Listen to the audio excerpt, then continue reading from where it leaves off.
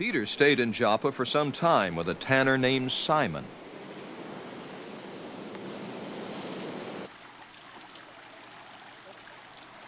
At Caesarea there was a man named Cornelius, a centurion in what was known as the Italian regiment. He and all his family were devout and God-fearing. He gave generously to those in need and prayed to God regularly.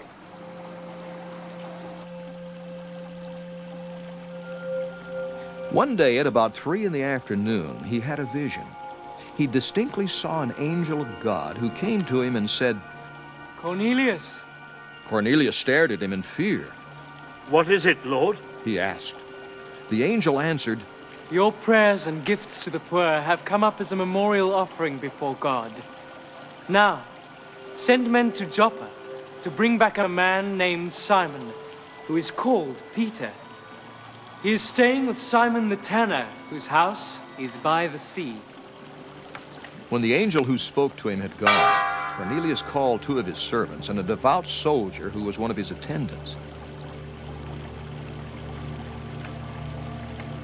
He told them everything that had happened and sent them to Joppa. Our text continues.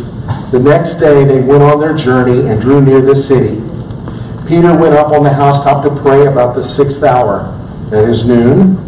Then he became very hungry and wanted to eat. But while lunch is getting ready, he fell into a trance, and saw heaven open, and an object like a great sheet, bound at the 4 corners, descending to him and let down to the earth.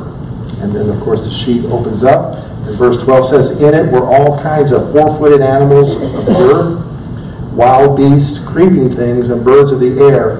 And a voice came to him that said, 'Rise, Peter, kill and eat.' Peter, who's having the vision, says, 'Not so, Lord, for I have never eaten anything common or unclean.' And a voice spoke to him again the second time and said, 'What God has cleansed, you must not call common.'" Verse 16, "This was done 3 times, and the object was taken up into heaven again." And here our video picks up again with verse 17. While Peter was wondering about the meaning of the vision, the men sent by Cornelius found out where Simon's house was and stopped at the gate. They called out, asking if Simon, who was known as Peter, was staying there. While Peter was still thinking about the vision, the Spirit said to him, "Simon, 3 men are looking for you. So get up and go downstairs. Do not hesitate to go with them, for I have sent them."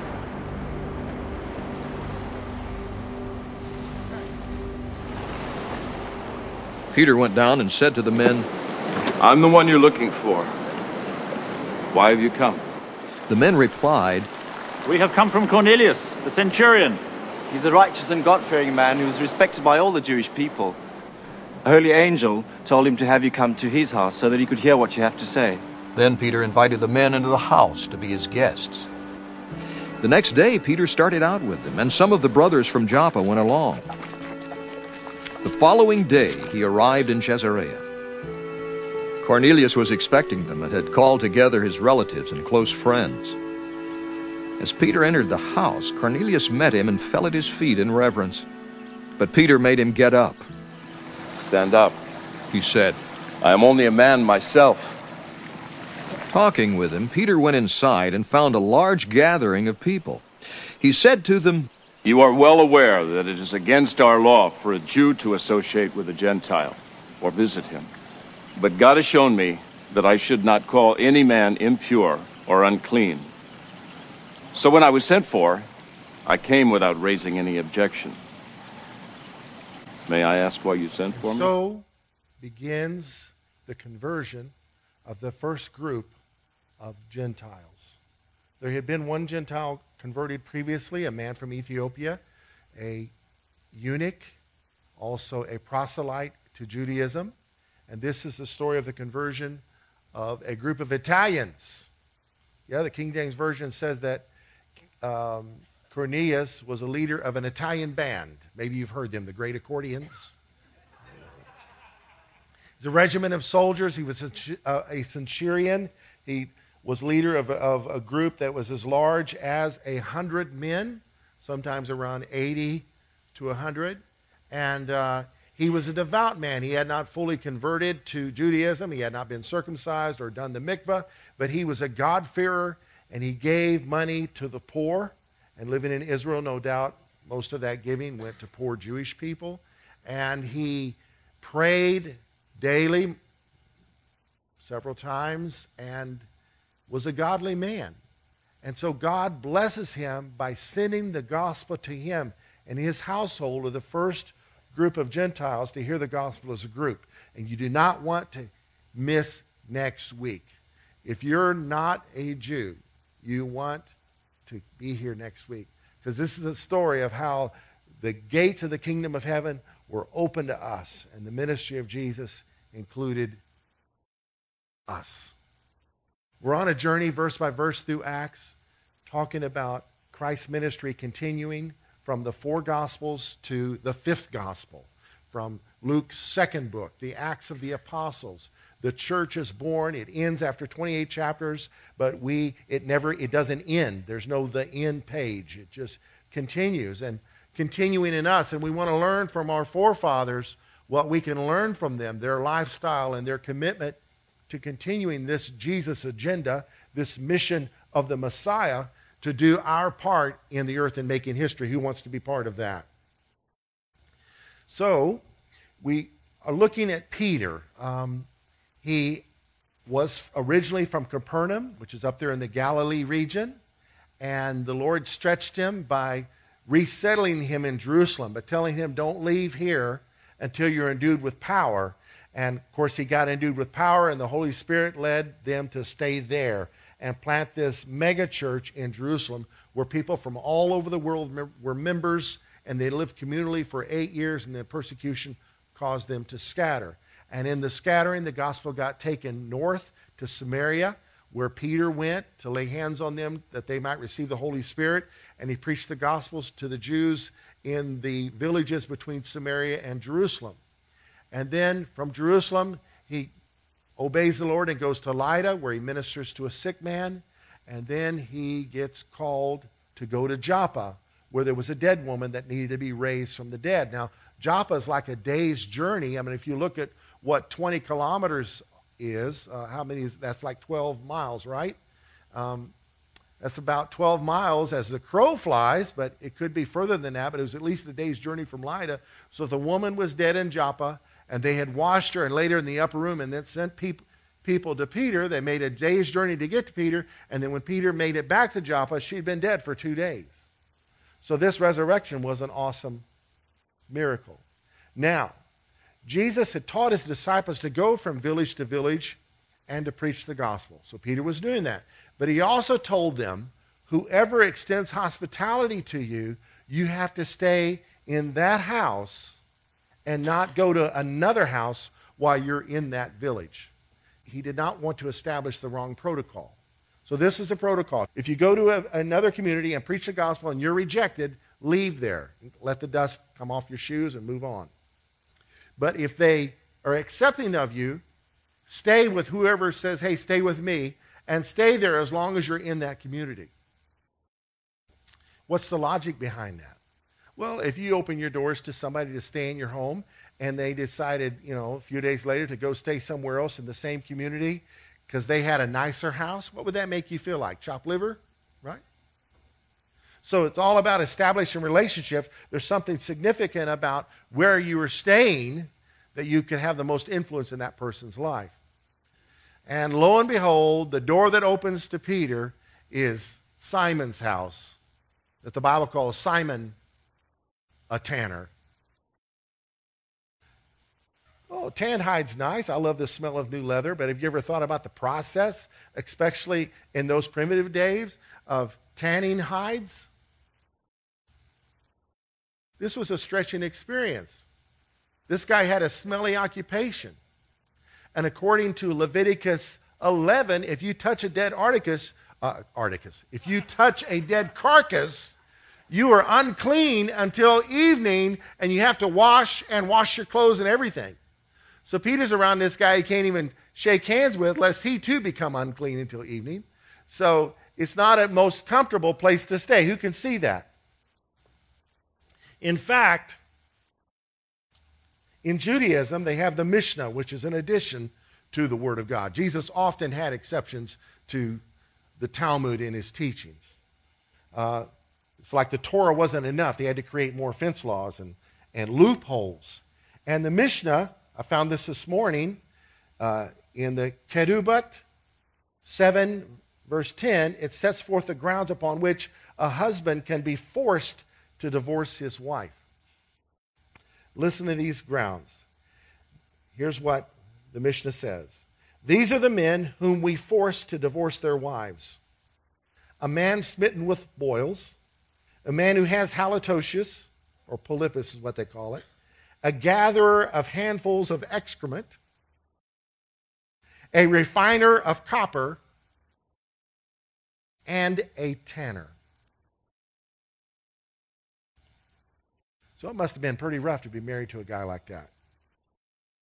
In these cases, a wife can demand a divorce since her husband is unbearably odious. So men, it's important. It's right there in the Mishnah that we bathe every day. That we smell good. And for goodness sake, don't put on deodorant until after you bathe. Did you bathe? No, but I put on deodorant. Oh my God, that makes it worse. So Peter, no doubt, is being stretched staying here. But you know what? He's used to being stretched. He had to move from Galilee to Jerusalem. And then he had to share leadership of this new baby church that was being born with lots of widows that needed food. That was stretching. And then a church full of people hosting a church, a bigger church full of people who are from out of town. So eventually they run out of money. The town doesn't have enough hotels. And so eventually people have to have guests. How many have had guests at your house that have stayed and stayed and stayed? It's biblical to be hospitable and to host people in your home. And our culture, I recommend that if you're going to host somebody in your home, that you have a time period. Now, Christians, don't listen to me, because they're so full of the love of God, and then things go south, and they're not friends today. Because they couldn't take it anymore, and they kicked the friend out, and the friend feels betrayed because they didn't get a warning, and the host feels betrayed because they feel they got taken advantage of.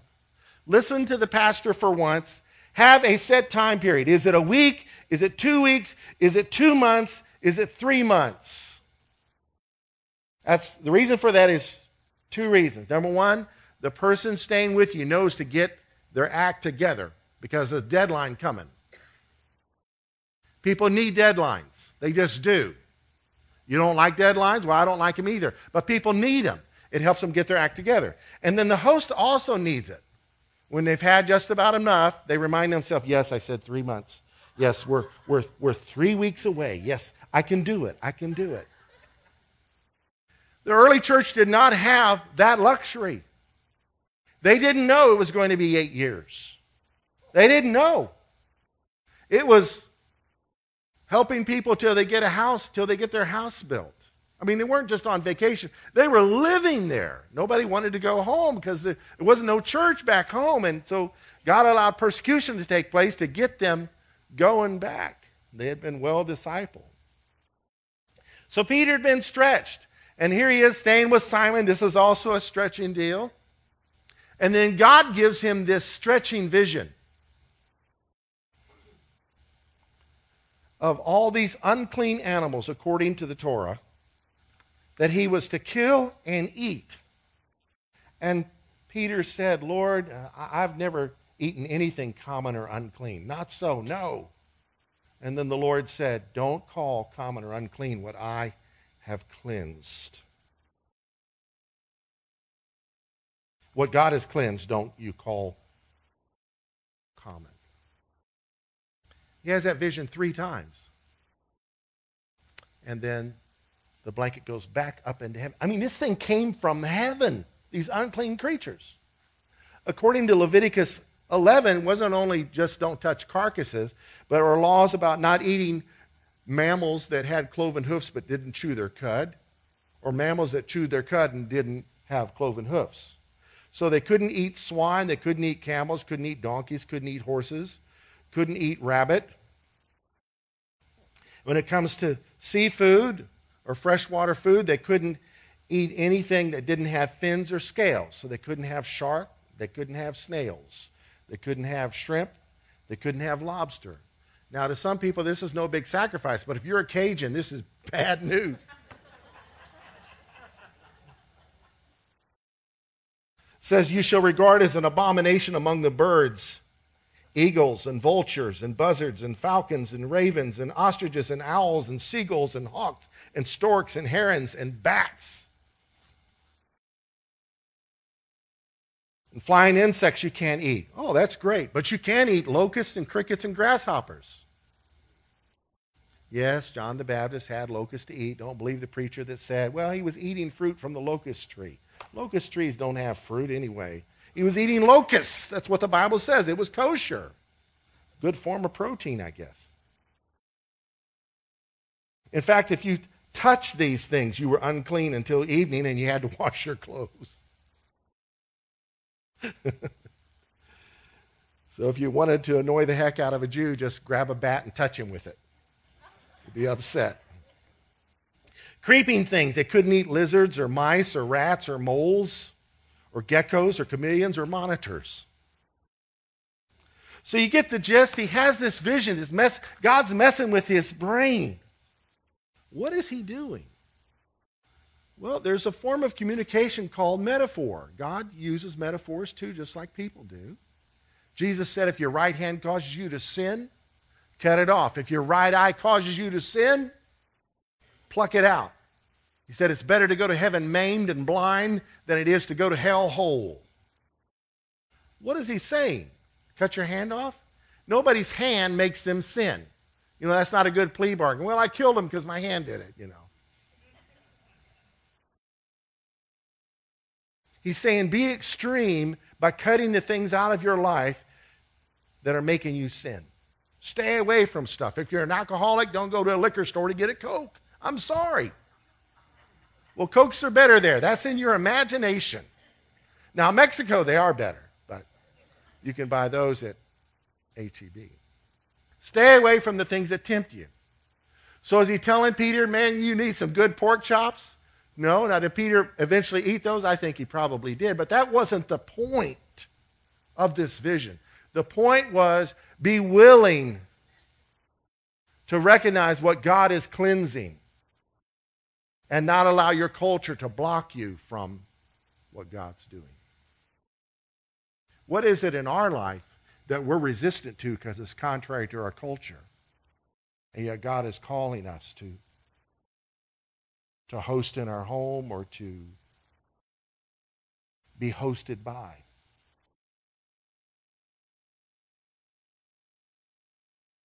I don't know. Our topic today is blessed are the flexible. Peter was flexible. How many glad that he was? We wouldn't be here today if he wasn't. God uses flexible people. If they're not flexible, he doesn't use them. When he says go to the right, he wants us to go to the right. He says go to the left, he wants us to go to the left. Chuck Smith used to say this, and Pastor Shake, I learned this from him. Blessed are the flexible, for they shall not be broken or bent out of shape. We need to be flexible. Blessed are the flexible. Now, what we're talking about here is us becoming flexible, not the Word of God. We live in a culture that doesn't want to be flexible, but they want to make the Word of God stretch and fit their sinful lifestyles rather than conform. We are conformed by the renewing of our mind to the things of God, not to the world. Jesus said, fall on the rock and be broken, lest the rock fall on you and you be ground into powder. So when I'm talking about flexibility, I'm talking about us as people and the resistances in our life that say no to what God is calling us to do. So we're going to look at 7 keys on being flexible. Any one of these can change your life If it applies to you, hit it home, grab it. If the others don't, grab the one that does hold you. It is best, can we say best, to live in light of God's reality. Not in light of a dream world, but God's reality. Oh, I wish I was a missionary to Africa. Well, you're not. You're here. So be real and do something here.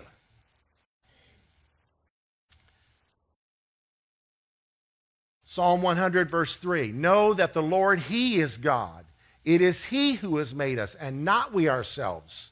We're not self-made men and women. We are His people, the sheep of His pasture. So the reality that we live in light of is God's ownership. Anything we have has been given to us by Him to use for His purposes. So we are stewards. God's given you a nice house. That's for you to use as His stewards. God's given you a big vehicle. That's for you to use as His stewards. What is God calling you and I to do with our things?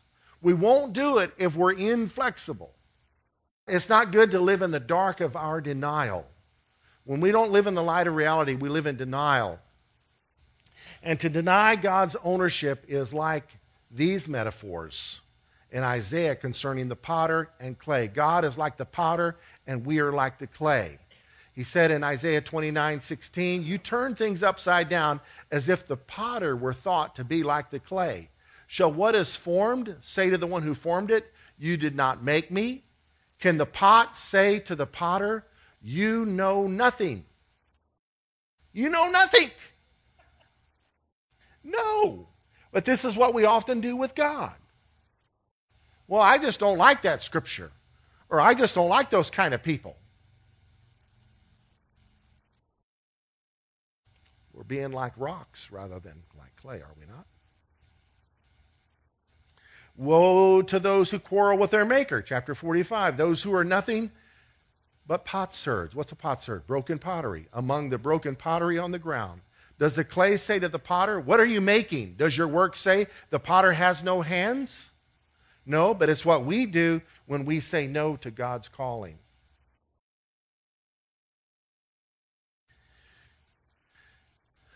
Yet, he comes to a place of compliance. Chapter 64. Yet, O Lord, you are our Father. We are the clay. You are the potter. We are all the work of your hand. In chapter 9, Paul is talking about predestination and God's right to do what he wants to. He says, has not the potter power over the clay of the same lump to make one vessel unto honor and another unto dishonor? Of course. He's the potter. He can turn that clay into a teapot or a toilet. It's his choice, right? The clay has no say-so. Well, I thought this was a democratic thing. No, it's not. It's a God thing. It's a kingdom. He's the king. We're not. Not good to live in the dark of our denial.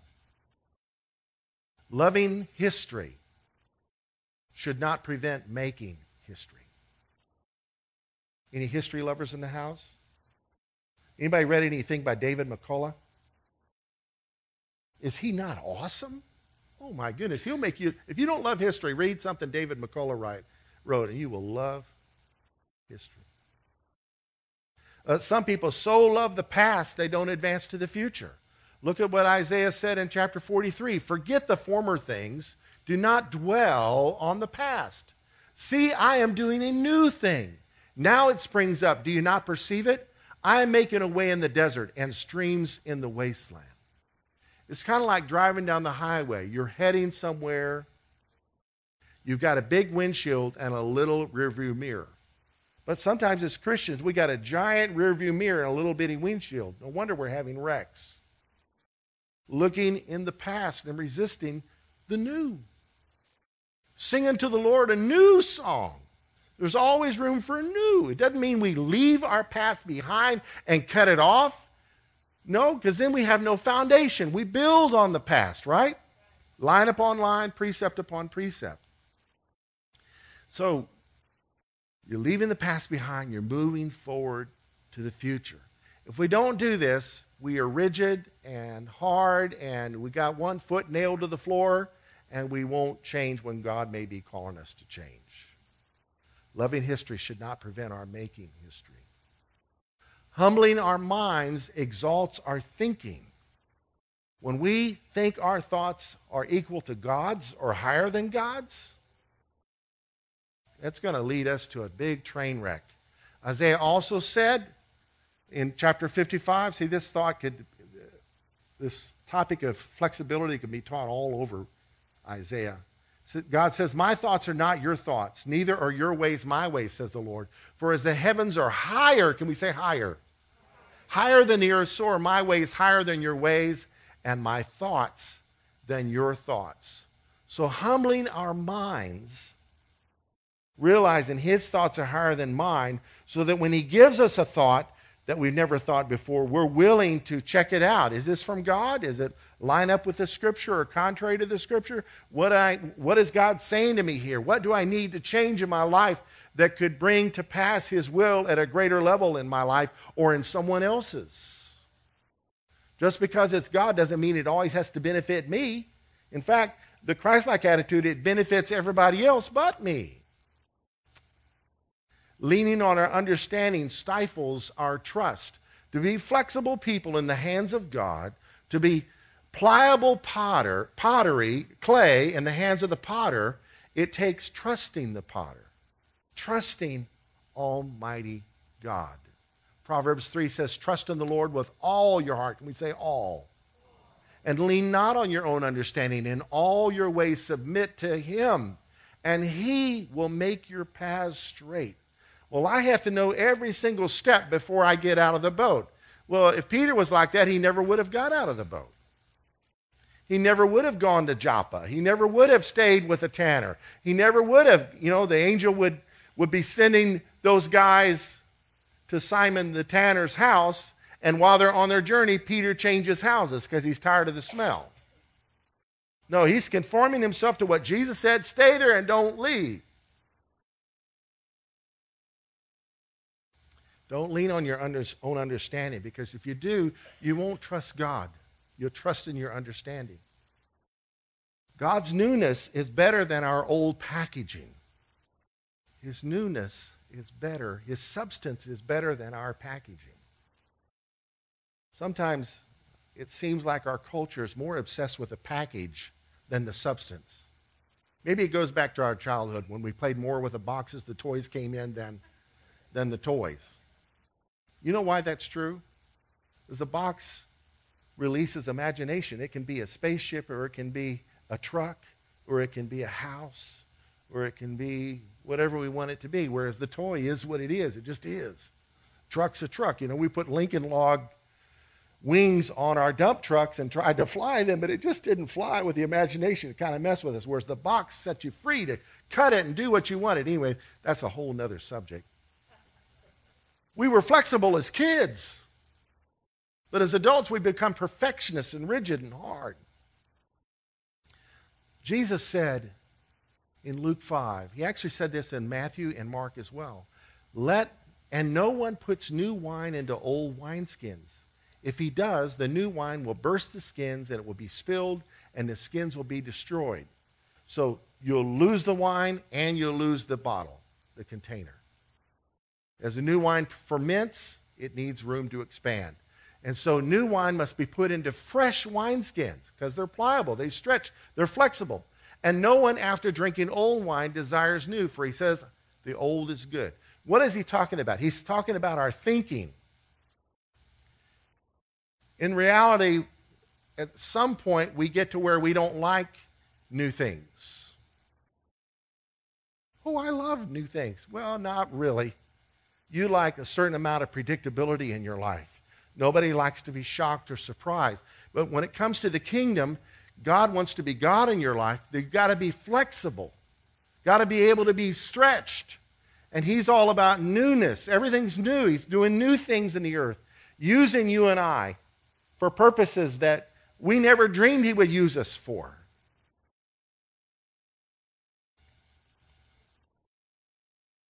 His newness is better than our packaging. Sometimes we get stuck on traditions and methods rather than the message and methods of spreading that are new.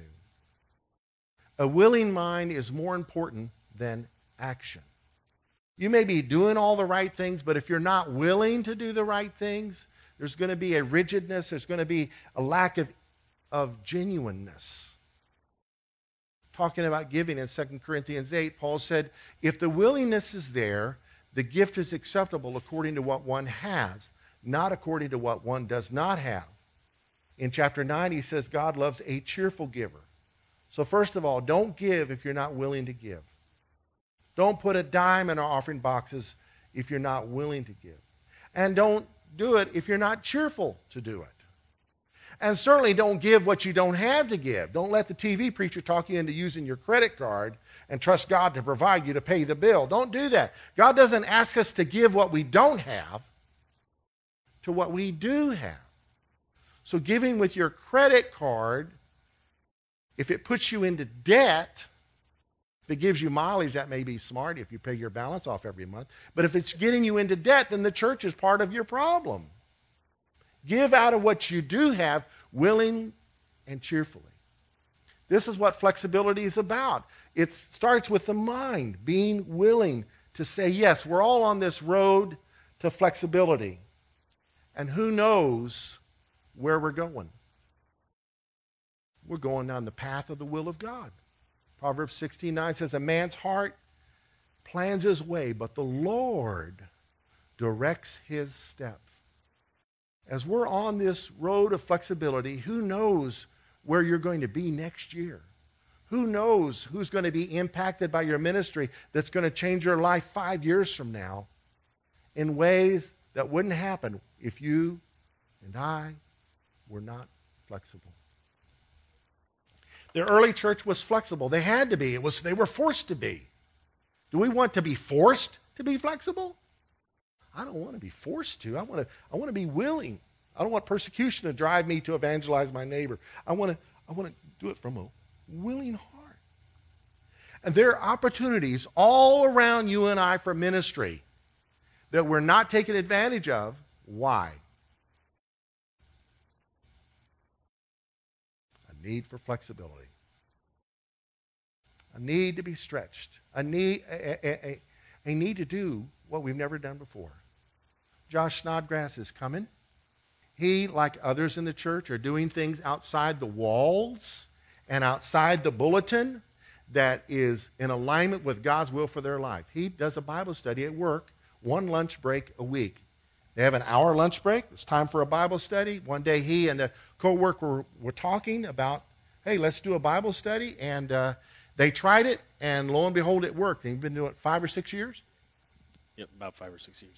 What book are you going through right now? Acts. We're ahead of you. Oh, that's good. That's good. Are there everybody that comes, are they Christians? No, we actually we have a Muslim, and we've had a few that started out as, on the fence that have kind of turned their lives over. Okay. So you've been doing it several years, so you've seen it ebb and flow?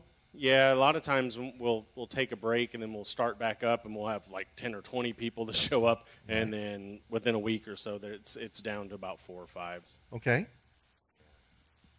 And then generally it is hard. It's not just me that's flexible. It has to be the other people that are willing to give up their lunch, because they're trying to get away from the office, and so those that stay are usually the more of the faithful, but then they're like the Muslim guy, a part of the reason why he was coming is so that he could learn, because he's going to marry a Christian woman, and he's trying to learn her religion. So found that out later on, and so he's been coming since the fifth chapter of John, and he misses every once in a while, but I mean, he's consistently been coming, and he's a blessing to us. And then there's a few that that are kind of on the fence that come every once in a while. But I mean, ultimately, the whole idea of this is not because of anything I'm doing, because I have it because I need that midweek Jesus. So, yeah, and I think they do too. So as you minister to others, you're being ministered to. Absolutely, yeah. So typical format, you open with prayer, or you open the Bible, or you open your potato chip? Yeah, in fact, we always tell them they can bring lunch if they want to, but we pray first. Ultimately, I always tell anybody that comes new, this isn't my Bible study. I lead it because I probably talk more than everybody here, but ultimately I'm here to hear what you guys have to say. I want to hear what God's saying to you about this stuff too, and so we'll open with prayer in Jesus' name, and then we basically go through the verses and usually stop after about a paragraph or so and just, hey, what did you guys think? And I try not to talk until they're done because I talk a lot. Well, I know you're a spontaneous guy, but you, in the sense of being flexible, you're restraining that for the sake of others. Yeah, absolutely, yeah, because that's actually part of the flexibility, I guess, is that I want to say something, but it's so much more exciting whenever I hear someone else say the very thing that I was already thinking, or what they've actually learned over the few years is that I really get excited when I'm wrong.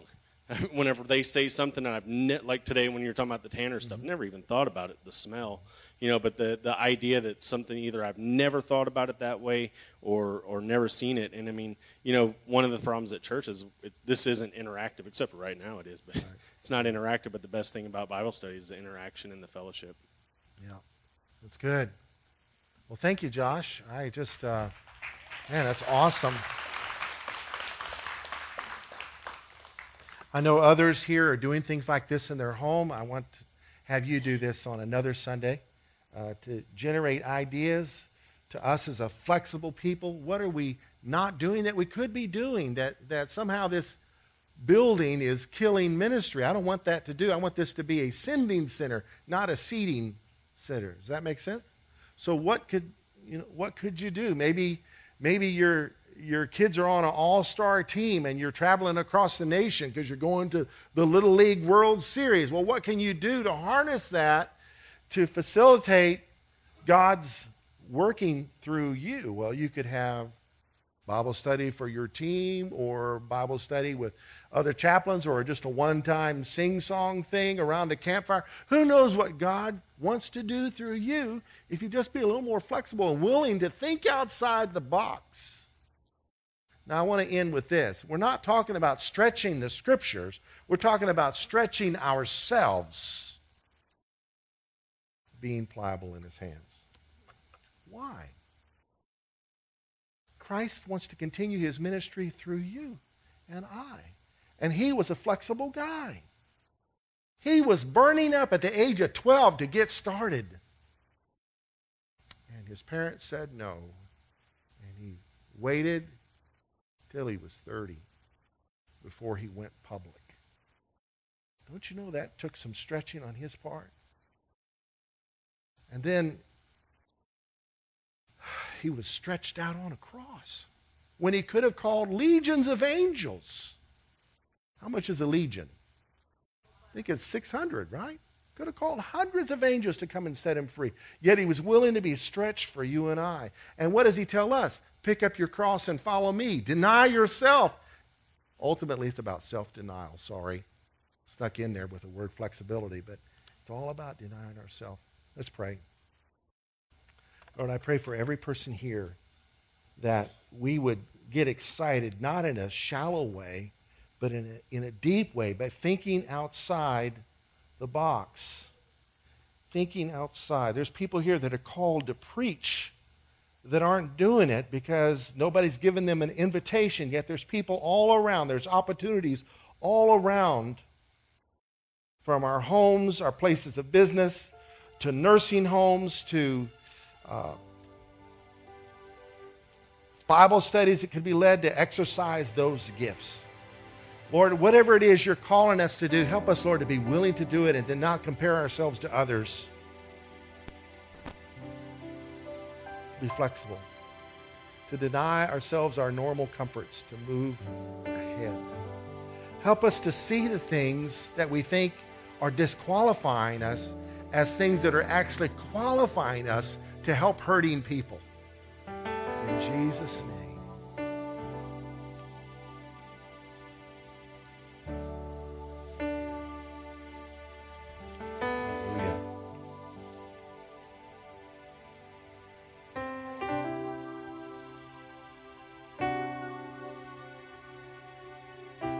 I want to challenge you to get a piece of paper and number it 1 through 10 and just sit before the Lord and say, Lord,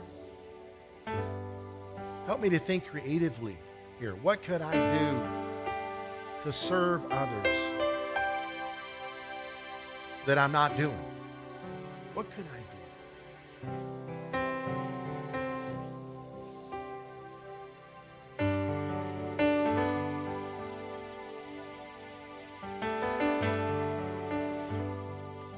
And when that list is done, then look at it and think, what's keeping me from any one of these? Make a list of those things and work on those. Get flexible. Amen. Let's stand. May the Lord bless you and keep you. May He cause His face to shine upon you and be gracious to you. May He lift up His countenance upon you and give you His peace. And may you get mileage out of the stuff that's stretching you right now. May you see the opportunities in the obstacles that you're facing. May they be launching pads to a future of you making some history where you never dreamed. In Jesus' name. Amen. Go get them, Tigers. Greet those that you met for the first time during service before you leave. God bless you.